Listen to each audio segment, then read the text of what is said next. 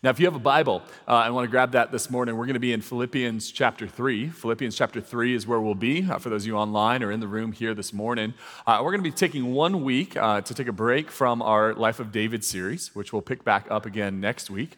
And we're going to do something this morning that we have planned to do for a long time here. What we're planning on doing this morning is we're planning on talking about what it means to be a follower of Jesus in this nation. Now, of course, each year, July 4th, and coming up this Tuesday, we'll pause and stop and celebrate and remember and think about our nation. There will be barbecues and fireworks shows and things going on in your neighborhood and all sorts of wonderful things. And as we approach that day, we thought it would be good for us to take a moment to think about what it means for us to be followers of Jesus living in the United States of America. And here's the reason why. I want to make 2 observations this morning. The first is simply that we do not follow Jesus in a vacuum. Meaning we don't follow Jesus in theory or in some idea or in some book or in some kind of fantasy world. We don't follow Jesus in a vacuum where it just doesn't matter where we are. Listen, we follow Jesus in a context. In a context. It's similar if you've grown up in church or been around church for a while, you've heard preachers like me say, well, the context of this passage is this. And at that time, this is how they lived. At that time, this is what was going on in their culture. And the same is true for every one of us. Whether you recognize it or not, you live and breathe and follow Jesus in a context. And I won't speak for everyone, but I'll speak for the vast majority of people in this room this morning and the vast majority of people listening online. The context you follow Jesus in is the 21st century and as an American citizen. And I know for some of you, maybe you're visiting from other places or listening from all over the world, and I believe this sermon will apply just as much to you in your context. But for those of us who are American citizens living in the 21st century, we follow Jesus in that context. And the way we follow him is shaped and impacted by the context of what's going on around us. So this morning, I want to try to answer one simple question. And the simple question is this: how do we follow Jesus in our nation? How do we, as followers of Jesus, stay faithful to the call of Christ in our nation? And as it turns out, the New Testament has something to say to us about this. We're not the first people to ask this question. We're not the first people to wrestle with how do we stay faithful to Jesus in our context. And I believe Paul, writing to the church in Philippi, has something to say to us this morning, directed by God's Spirit, as we think about this question: how do we follow Jesus in our nation? So again, if you have your Bible, Philippians chapter 3, verse 17 is where we're going to start. It says these words. It says, "Join together in following my example, brothers and sisters. Just as you have us as a model, keep your eyes on those who live as we do." Verse 18. "For as I've often told you and before, and now tell you again, even with tears, many live as enemies of the cross of Christ. Their destiny is destruction, their God is their stomach, their glory is their shame, their mind is set on earthly things." So here's how Paul begins the discussion, and really where we'll begin this morning. Is by reflecting on the reality. Paul points out that there are certain people who, it says here in this last sentence, set their mind on earthly things. Like, in other words, there is a way of living in this world that does not acknowledge God, does not acknowledge eternity, does not acknowledge the Creator, but rather just lives in the creation as if that's all there was. That your entire life, your entire being is just caught up in the things around you, never once recognizing the God who created you. And here's what Paul says. There are a group of people who live in this kind of way where it's all about the created things, and it tells us in verse 19 that their destiny is destruction. So in other words, there's a group of people who live as if God doesn't exist. Their destiny is destruction. And then Paul goes on to tell us why they're living in that kind of way. And here's what he says in verse 18. It is because they live as enemies of the cross of Christ.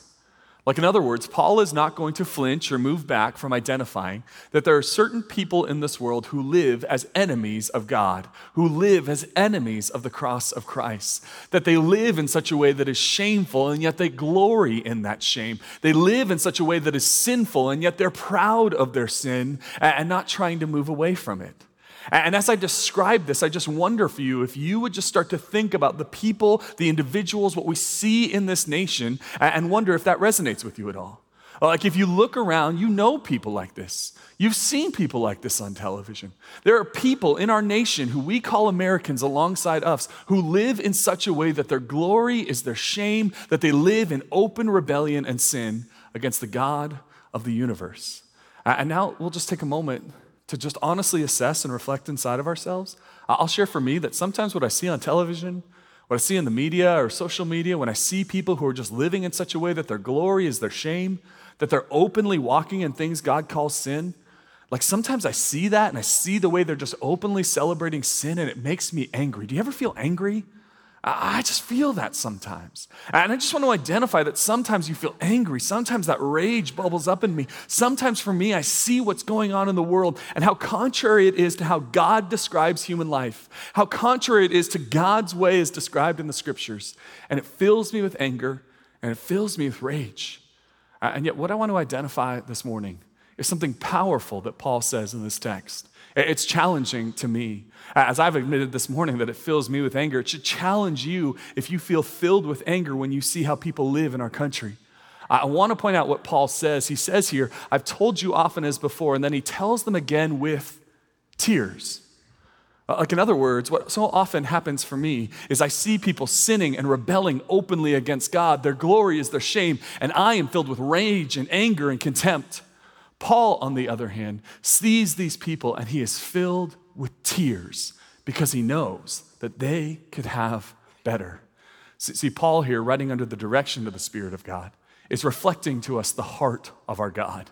And the heart of our God is not filled with rage and indignation and anger and madness and just all of this. It is filled with tears because God knows that they can have so much better. See, again, I think Paul is reflecting to us in this moment God's view toward those people we see on the news, we see in social media, we see out in the world celebrating in their sin. See, listen, God's response to sin and rebellion is not contempt and indignation. Like God is going to call it sin, he's going to call it rebellion. He's going to say that there will be a day where they stand in judgment before a holy God. His wrath will be poured out. And yet God's present posture toward the world is not one of contempt and indignation.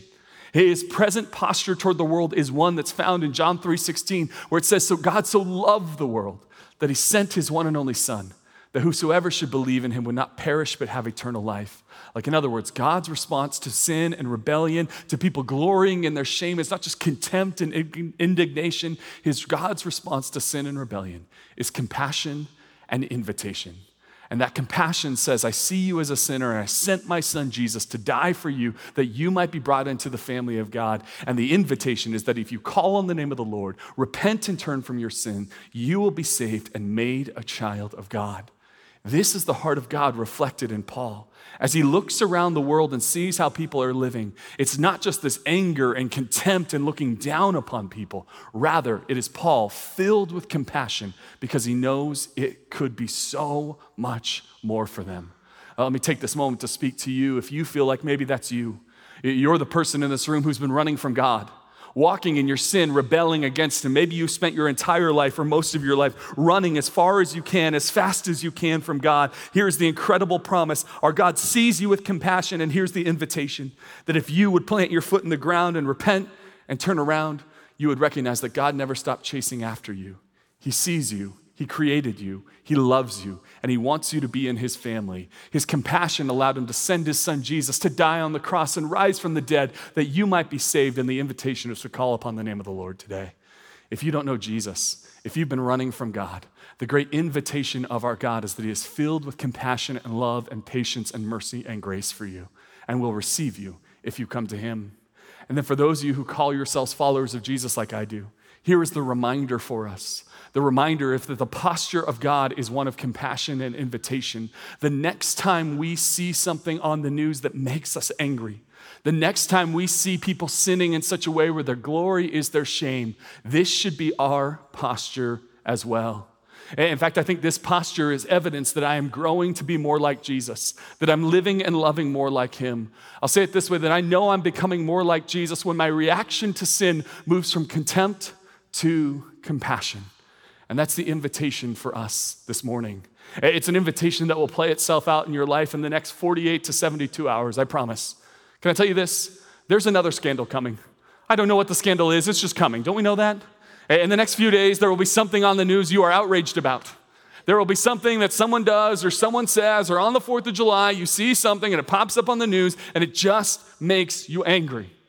And you will know that you are growing to be more like Jesus when it moves from just this outrage and anger and just completely flying off the handle to having compassion for people who are far from God and wanting them to know the grace and mercy of Jesus Christ that you have experienced in your own life. Paul begins by looking around the world and saying there are people who are enemies of God.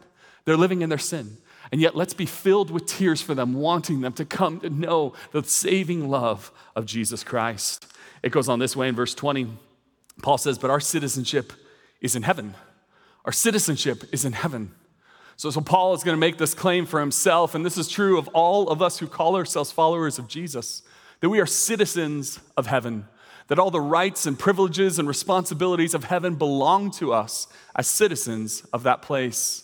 And yet here's what's really interesting about Paul. He claims clearly in Philippians 3:20 that he is a citizen of heaven, and yet twice explicitly in the book of Acts, he claims citizenship to a different place. Hear this in Acts chapter 16. It says, Paul said to them, they have beaten us publicly, uncondemned men who are Roman citizens. Again, in Acts chapter 22, Paul said, I am a citizen by birth. So on the one hand, you've got Paul saying, I am a citizen of heaven. And yet on the other hand, twice in the book of Acts, you've got Paul saying, I am a citizen of Rome. He's not denying one or the other. And you almost want to say, Paul, which is it? Are you a citizen of heaven or are you a citizen of Rome? And I think if Paul were to answer us, he would say the answer is both. He's a dual citizen. And that is true for every single one of us as well, that we are dual citizens of heaven and of earth, that we are dual citizens for the vast majority of us of the United States of America and citizens of heaven. And this morning, what I want to simply reflect on as we approach July 4th is 7 implications of dual citizenship. 7 thoughts, 7 implications, 7 things for us to think about when it comes to our dual citizenship of heaven and of earth. Here's the first one. The first implication is our identity.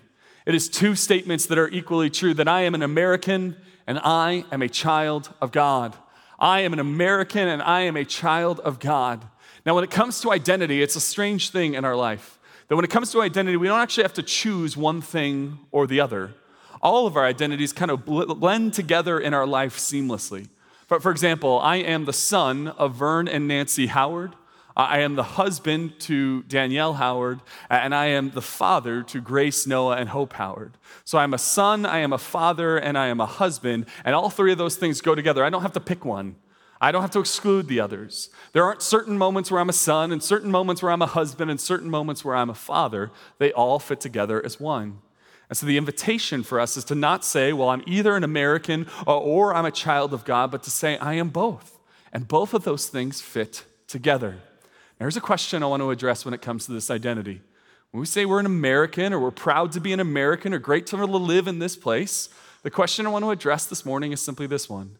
Can a Christian have a greater affection for their nation than all other nations?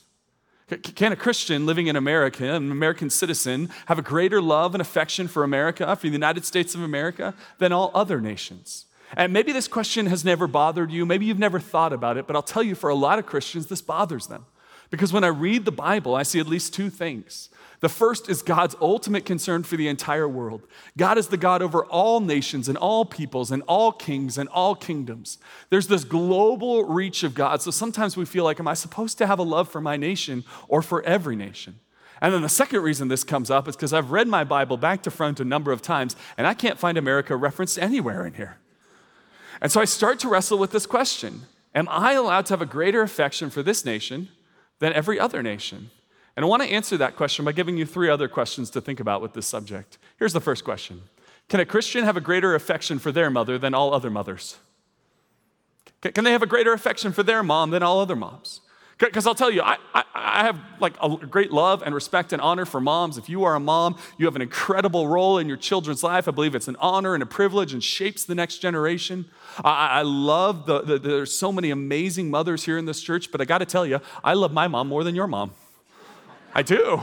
I love Nancy Howard more than I love your mom, and I'm sure she is a lovely lady.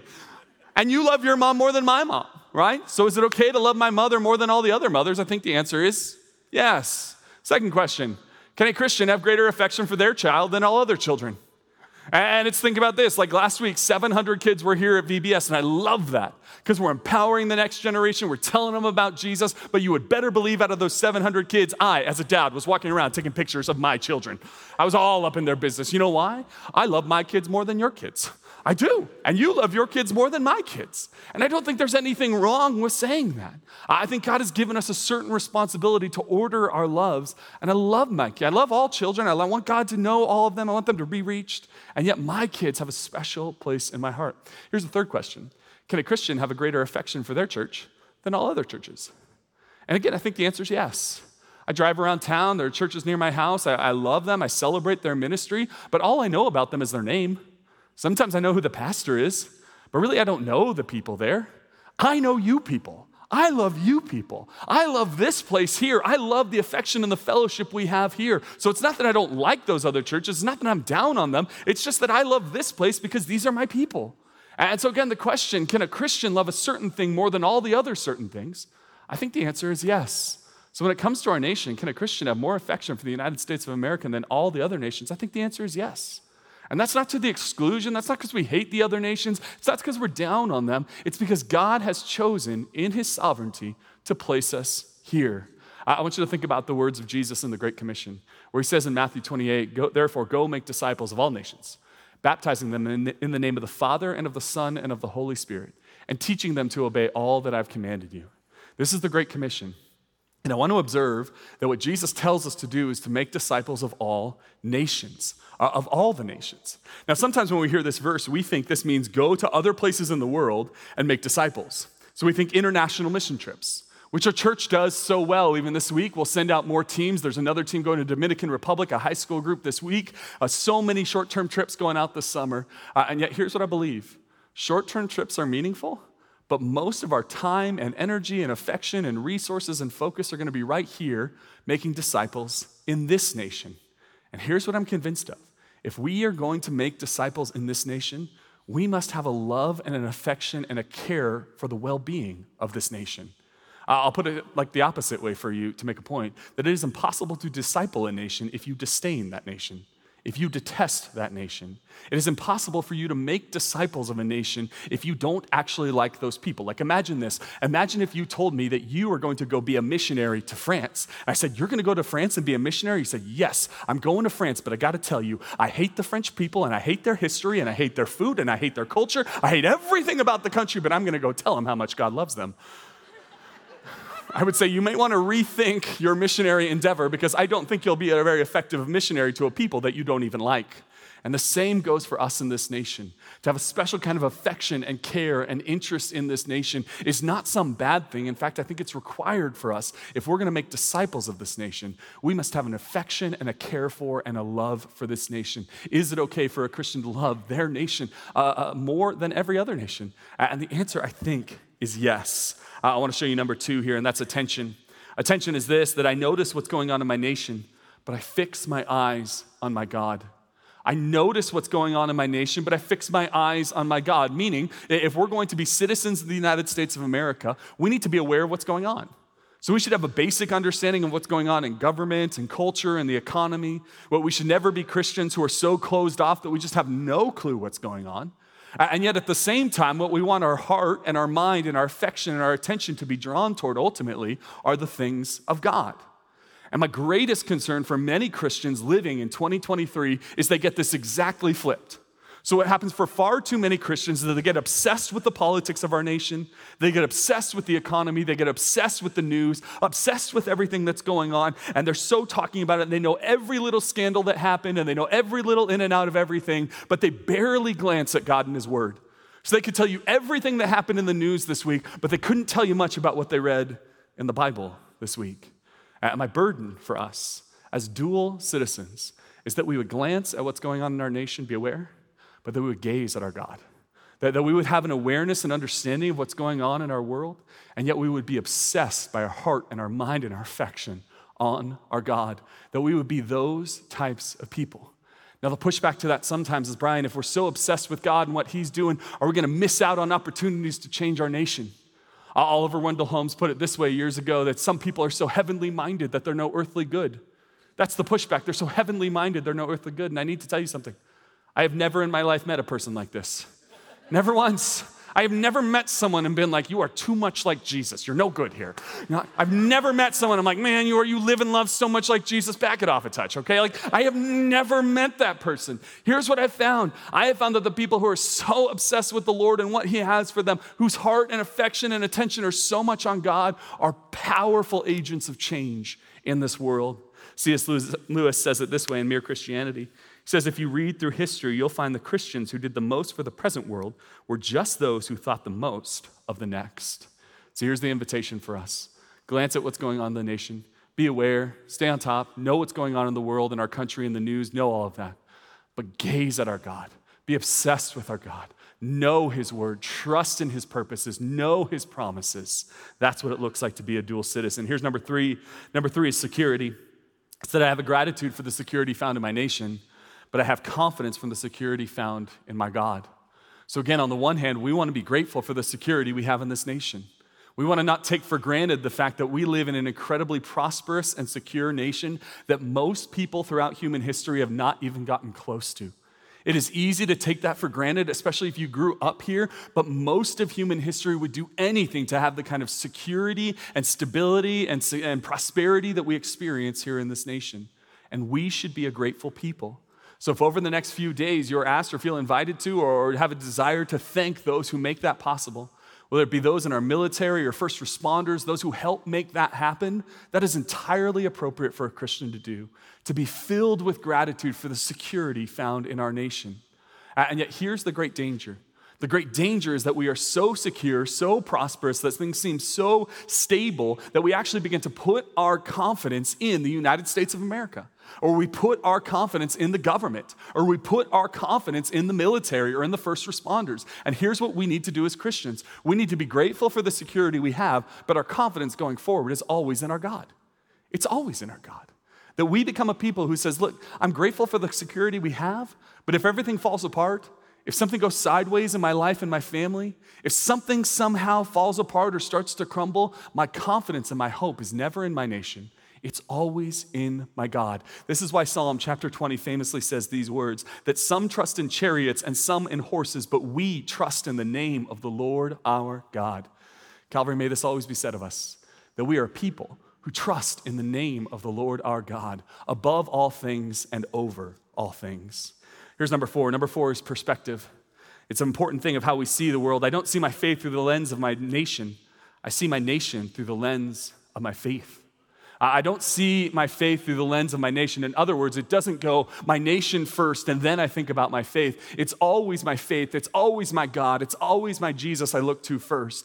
And then I understand the world from his perspective. And again, what can be so dangerous for so many Christians living in our age and in our time is that you can get so wrapped up in the things of our nation that you can start to actually analyze Jesus or his church or the teachings of the Bible through the lens of our nation or through the lens of your politics. So what you start to do is you start to assess the theological claims of the Bible based on your view of how politics or how our nation should work rather than inverting it where it should be. You should see what the Bible has to say and assess our nation based on that. And here's how you can know. Here's how you can be confident that you are assessing our nation by the lens of faith and our scriptures and our God rather than the other way around. The way you can know is if from time to time, or maybe most of the time, you feel a discomfort living here. You feel a discomfort in this world. You don't feel like you perfectly fit anywhere. Like, let me ask you 4 questions about this discomfort this morning. The first is this: do you feel any discomfort with the economics of our nation? Any discomfort with how money is spent? Any discomfort with the spending or materialism or consumerism or the debt in our nation? When you look around at how people spend money, when you look around at how money flows in our nation, about how wealth is distributed on the poor, when you think about all of those things, do you just feel like perfectly good, no problem, it's all awesome, wonderful, or do you feel a discomfort with that? Because I would suggest that if you feel no discomfort with the way money works in this nation, you are seeing money through the eyes of this nation into your faith rather than the other way around. We should feel a discomfort. We should look around and say, no, in some way, we should be able to critique how the economy and how money flows and how God would actually see that. Number 2, do you feel discomfort with the culture of our nation? with the music and the television shows and the style and the fashion and everything that happens? Do you just feel comfortable? Do you feel good? Do you feel like you fit in? Sometimes I talk to young Christians and they're like, I just don't feel like I fit in. I go, that's great news. That's great news because this culture is not perfectly Jesus. And so what we want to do is we want to assess the culture through the lens of faith, not the other way around. Listen, number 3, do you have a discomfort with the ideology of our nation? Do you feel a discomfort with the ideologies of our nation, the philosophies, the ideas that get passed around? I'll give you one example if you're struggling to think of one. You ever heard or starting to pick up the idea nowadays, it's a new ideology, and here's the basic ideology. If you and I don't agree on everything, we can't be friends, and my job is to destroy you. You ever felt that from time to time? You're like, if we don't agree perfectly on everything, it's not that we'll agree to disagree, it's that I will be filled with rage and contempt and want your destruction. And that is an ideology that's just passed around. And if you look at that and go, that just doesn't seem like the Jesus way, you're on track to be following him. Why? Because we should have a discomfort with the way people think and process the world and the ideology of our nation. We should not buy in full force to anything. And then final question, do you feel discomfort with the politics of our nation? Do you feel like you don't fit perfectly? Do you feel like maybe you lean one way or the other and you definitely have people or parties or platforms you support and you're all good with that, but are there times where you feel like, as a Christian, I just don't know that I perfectly fit this system. I don't know that I perfectly fit with this person. I like them, but I don't fully line up with them. Do you have a discomfort? Because if not, something has gone sideways with your faith. If you look at any politician and go, I'm 100% on board, I am loyal to them, 100%, no questions asked, I'm all in with them, I have some concerns about where your loyalty lies. There should be a discomfort with all of us. Even if we're in politics, even if we're running for office, even if we're part of a party infrastructure, it doesn't matter. There should be some part of us that has a discomfort with the way politics are because we are assessing, we are viewing, we are critiquing the things of this nation through the lens of our faith. And why should that discomfort be there? Because Jesus tells us explicitly in the Gospel of John, my kingdom is not of this world. And so you should never feel like you fit perfectly here. If you ever feel like, I just don't feel like I fit, I feel homesick for somewhere else, I feel like I don't fit perfectly in this place, it's because you belong to a kingdom that is not of this world. And our perspective says we want to view our world, view our nation, view our politics through the lens of faith, not the other way around. Here's number 5. Number 5 is affinity. Affinity is the question of where I belong. And here's what it is, that I have a special concern for Americans, and I have a special concern for Christians. Affinity is the question, the ancient, old question of human beings. It's a profound one, and it's this: where do I belong? Who are my people? Who's on my side? Whose side am I on? Where do I stand with? Who am I relating to? Who am I in community with? And the answer for the dual citizen is both. That I have a special concern for Americans, for not just some Americans, but you'll see that pesky little word up there, all Americans. Which means you have a special concern and burden for the well-being of not just some Americans, but all of them. Not just the ones who think like you, vote like you, look like you, talk like you, eat like you, sing like you, dress like you, but all Americans, even the ones who bother you, even the ones who really bother you, even the ones who would prefer not be Americans. You have this burden for them because you are part of this country. To be a citizen is to care for people all across our nation. And yet the same would be true for a citizen of heaven. That you would have a burden not just for some Christians, but for all Christians. And that would not just be Christians in our nation, but that would be Christians all around the world. That you would look at believers in Jesus all around the world and say, they were blood-bought by the blood of Jesus. I was the same. We are part of the family of God. God is our Father. He is my brother. She is my sister. That's how we have a burden and concern for all Christians across the world. This church has had that burden for our entire history, and over and over again have initiatives where we're trying to help the gospel go forward, to support churches and church planners and pastors all over the world. In the last couple of weeks, we've been talking about a special initiative we have to get bikes to a partner of ours in South Asia. And these bikes help church planners ride into unreached villages to plant churches and preach the gospel and baptize new believers. These bikes help them just get around this terrain and get into these little villages. And so we said our goal at the very beginning was 350 bikes we wanted to send to this organization for church planners. That was going to cost us $50,000. And I'm proud to announce that over the last 2 weeks, $51,070.73 has come in, which is just amazing. Thank you for your generosity. It's so like we don't go talk to people before this. We just kind of say, all right, Lord, what are you calling us to? And we felt like 50,000 was right, and God's like, let me throw in an extra grand, okay? And it's just I love how generous our God is through you and how you just respond. And so it's just a remarkable thing for us to be able to say, hey, here's this country in South Asia that most of us will never go to. And yet we are supporting the church. We're building into pastors because those are our people. Like just a few months ago, I got an opportunity to go to this nation we're talking about. I was part of a church service there. You'll see just some of the photos going through. I was just so moved deeply by these Christians who are gathering in what's really a tough geopolitical climate. We're there and we're worshiping with them. And after the service, they asked if anyone needed prayer. And so almost the entire room comes forward and we're starting to pray over folks, over women and children and men. And I just found myself this week, as I was thinking about what it means to care for Christians all over the world, that those are my people, I found myself thinking about men like this man. His face is blurred out for security, but we're looking at this going, man, I may never see this guy again this side of glory. Most of you will never meet this individual in your entire life, but that's our people. That's part of our family. That man is part of our family. He is our brother in Christ, and in all of eternity, we will celebrate the goodness of God with believers from all around the world, most of whom we will never meet. So when we think about affinity, what it means to have citizenship in heaven, it means that we look at Christians all over the world and we say, I'm with them, I'm for them, I'm on their side, I'm praying for them, I'm supporting them, I'm believing for them, and I want the best for them, because the Christians all around the world are fellow citizens of heaven and part of the family of God. Number six is this, that I'm honest about the beauty and brokenness of my nation, and I'm honest about the beauty and brokenness of my life. I think part of what it means to be a follower of Jesus is to be honest about the condition of your own heart, soul, and life. Well, we're honest about the beauty, which means we're honest about how God has shaped us, matured us, how the Holy Spirit of God has made us more like Jesus. We're honest about the ways we've grown, and for some of you, you have grown in Jesus over the last year or 10 years or 30 years. So we're honest about the beauty, but then we're also honest about the brokenness, right? Like part of what it means to follow Jesus is to identify if there's any sin or wicked way in me, and then to confess that before the Lord and turn from that. There's an honesty about the beauty and the brokenness. And the same goes for us as citizens of heaven, or citizens of this nation. If we're going to be citizens of this nation, we need to be honest about the beauty and the brokenness of this nation. To be honest about the beauty means to celebrate what is good and noble and true and beautiful about the United States of America. The opportunities that are here, the abundance that's here, the freedoms we have, the ideals we have on our founding documents, the wonderful, beautiful things that we can celebrate about our nation. We want to be honest about the beauty of our nation, and then we also want to be honest about the brokenness of our nation. And that would be the brokenness past, present, and future. Like we want to be a people who are just able to honestly talk about the things that have gone horribly wrong, the things that have been terrible, the atrocities that have happened, the ways we have fallen short of our founding ideals. Both of those should be present not only in our own life, but as we assess this nation as citizens of it.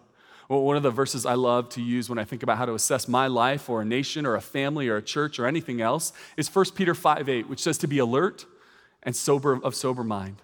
Be alert and fully sober.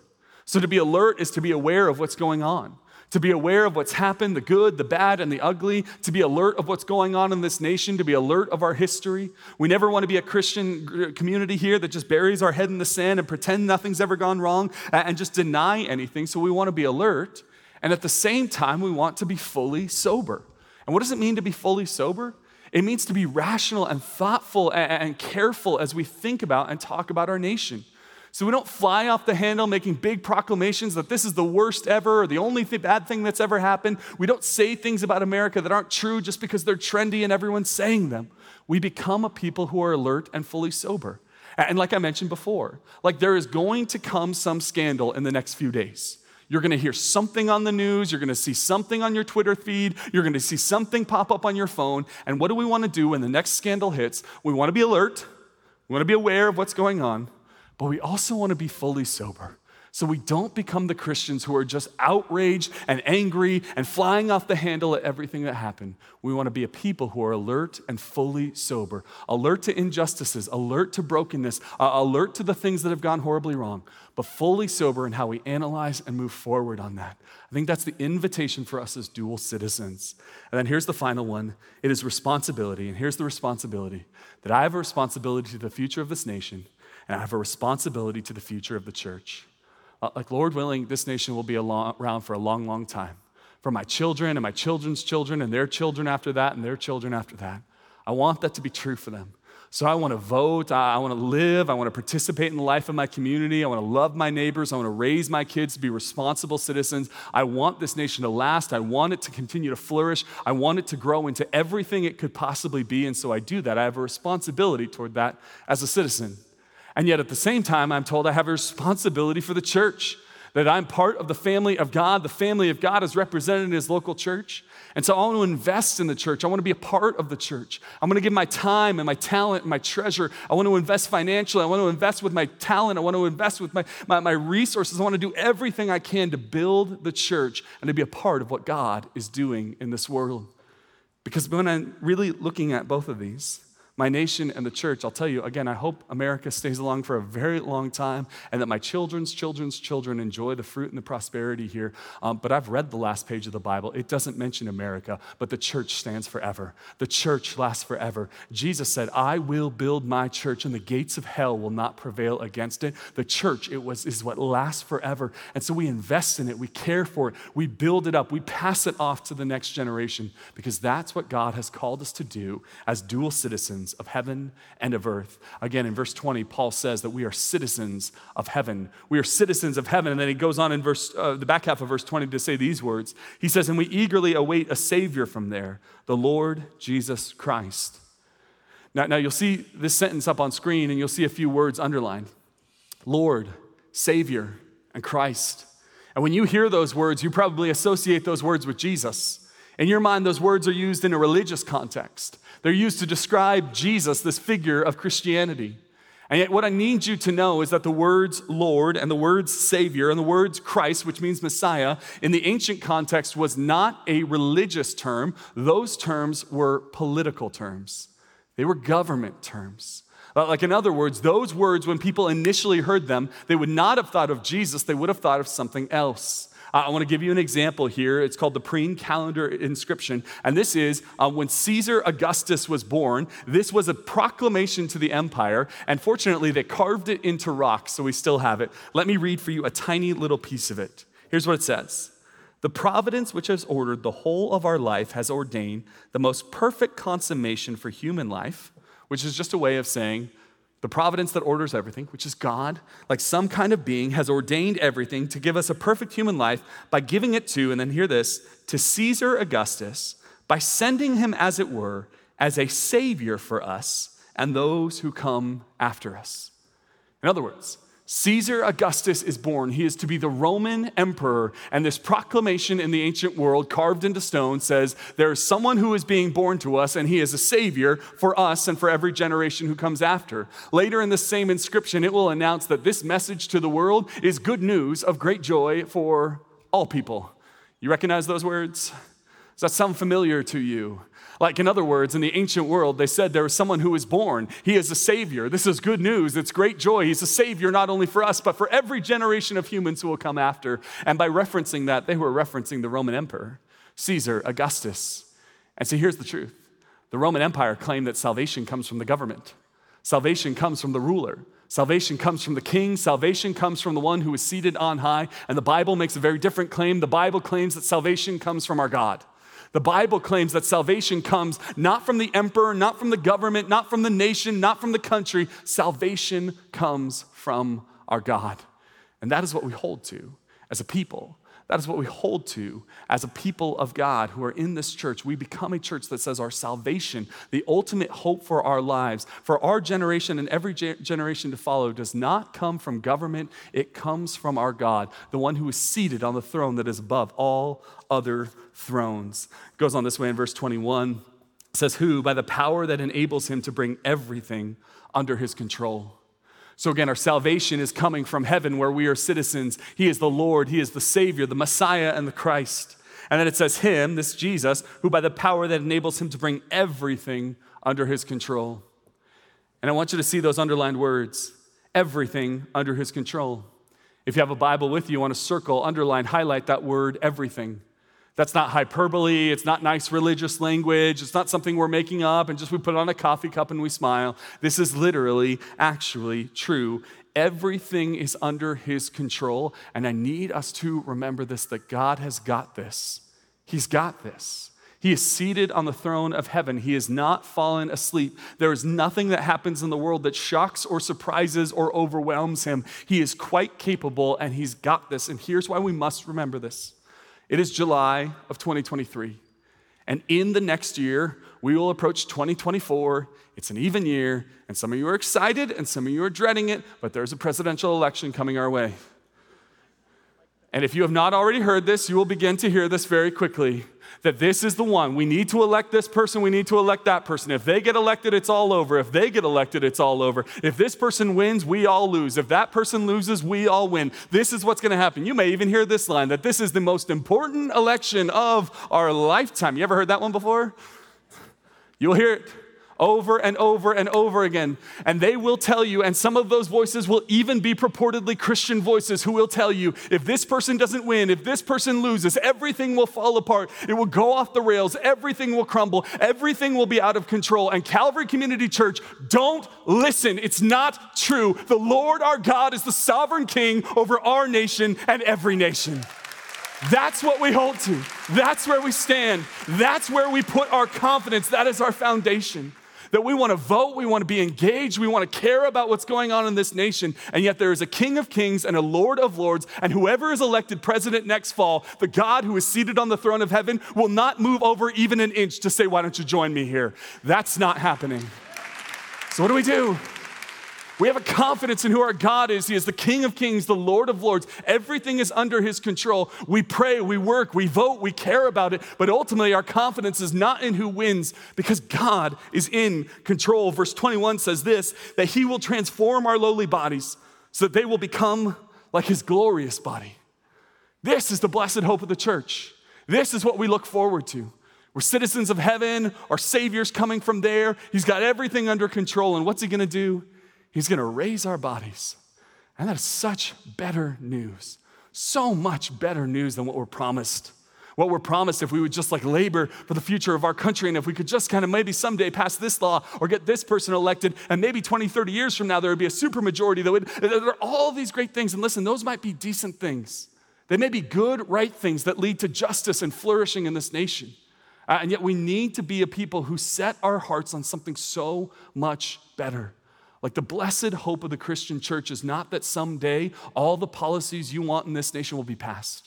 The blessed hope of the Christian church is found right here, that Jesus Christ returns in glory to judge the living and the dead. He cracks the sky, he judges the living and the dead, and he raises our body to be like his glorious body, which if right now your body is breaking down, you say, amen, come Lord Jesus, right? That's what he's coming to do. That in the same way Jesus literally, physically, gloriously, eternally rose from the dead, the same exact thing is going to happen to you. That Jesus will return and your body will be literally, physically, gloriously, eternally raised from the dead. That's the hope of the church. That's the blessed hope we stand by. As we look toward the future, our hope is in something that only God can do as he transforms our lowly bodies to be like his glorious bodies. Now here's the reaction I tend to get when we say this. Sometimes we say this and we're like, yep, that's going to happen. And the scripture's like, no, it's glorious. And we're like, that is a good thing. And it's like, no, it's glorious. And we're like, yeah, I agree. I affirm that the resurrection of the dead will happen. And we just kind of feel like, yeah, it's a good thing. And I think what happens for us is that's so hard for us to conceive that we think of it as a good thing, but we have no idea how much God is going to blow the doors off this thing. I was thinking of it this way, an experience I had on 4th of July 4 years ago. 4 years ago, I was preaching at a camp, and here's what happened. So I preach sometimes for Hume Lake Christian camps up in the mountains and love that ministry and love my partnership with them, love what we get to do. And then one year they asked if instead of preaching in the mountains that I would get on a plane and go preach in Hawaii, which you're like, here I am, Lord, send me, right? Yes, and it's actually an amazing ministry with really difficult circumstances there that they're doing. It's just an incredible thing. So I went out and got to be a part of that gospel ministry for the week. I end preaching on July 3rd and spend the night and the next morning wake up and get on a plane around noon in Hawaii on July 4th. And as I'm flying in, I realize that my plane is set to land around 9:15 in Los Angeles. And so as I'm flying in on July 4th around 9 o'clock, I start to think, like, maybe I'll see some fireworks shows. I'm even sitting on the side of the plane where I think maybe I'll see the Calvary fireworks show. Like, maybe I'll see that. Like, how exciting. Like, I think maybe I'll see it in the distance. I ask the flight attendant. She says, yeah, I've seen it before. And so I get my phone out and I'm ready to take a picture and maybe like send it to my wife. Like, look at this fireworks show. And then what ended up happening is I didn't take a picture. I took a 9-minute video. And I'm not going to bore you with the 9-minute video right now. But can I show you 17 seconds of this little video I took from the plane on July 4th of 2019, flying over Los Angeles. If you've flown in, you fly all the way across Los Angeles and all the way back to the airport. Here's the video I saw July 4th, 2019, right around 9 o'clock.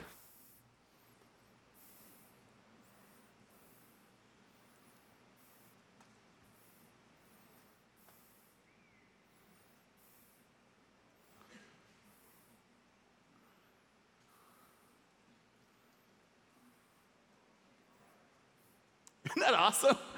Oh man, it's so cool. And my favorite part of the video is that this. Private fireworks are illegal in Los Angeles, right? It's just so like, here it goes. And I see that and I just go, oh, it's so beautiful. But then here's what I was thinking of this week.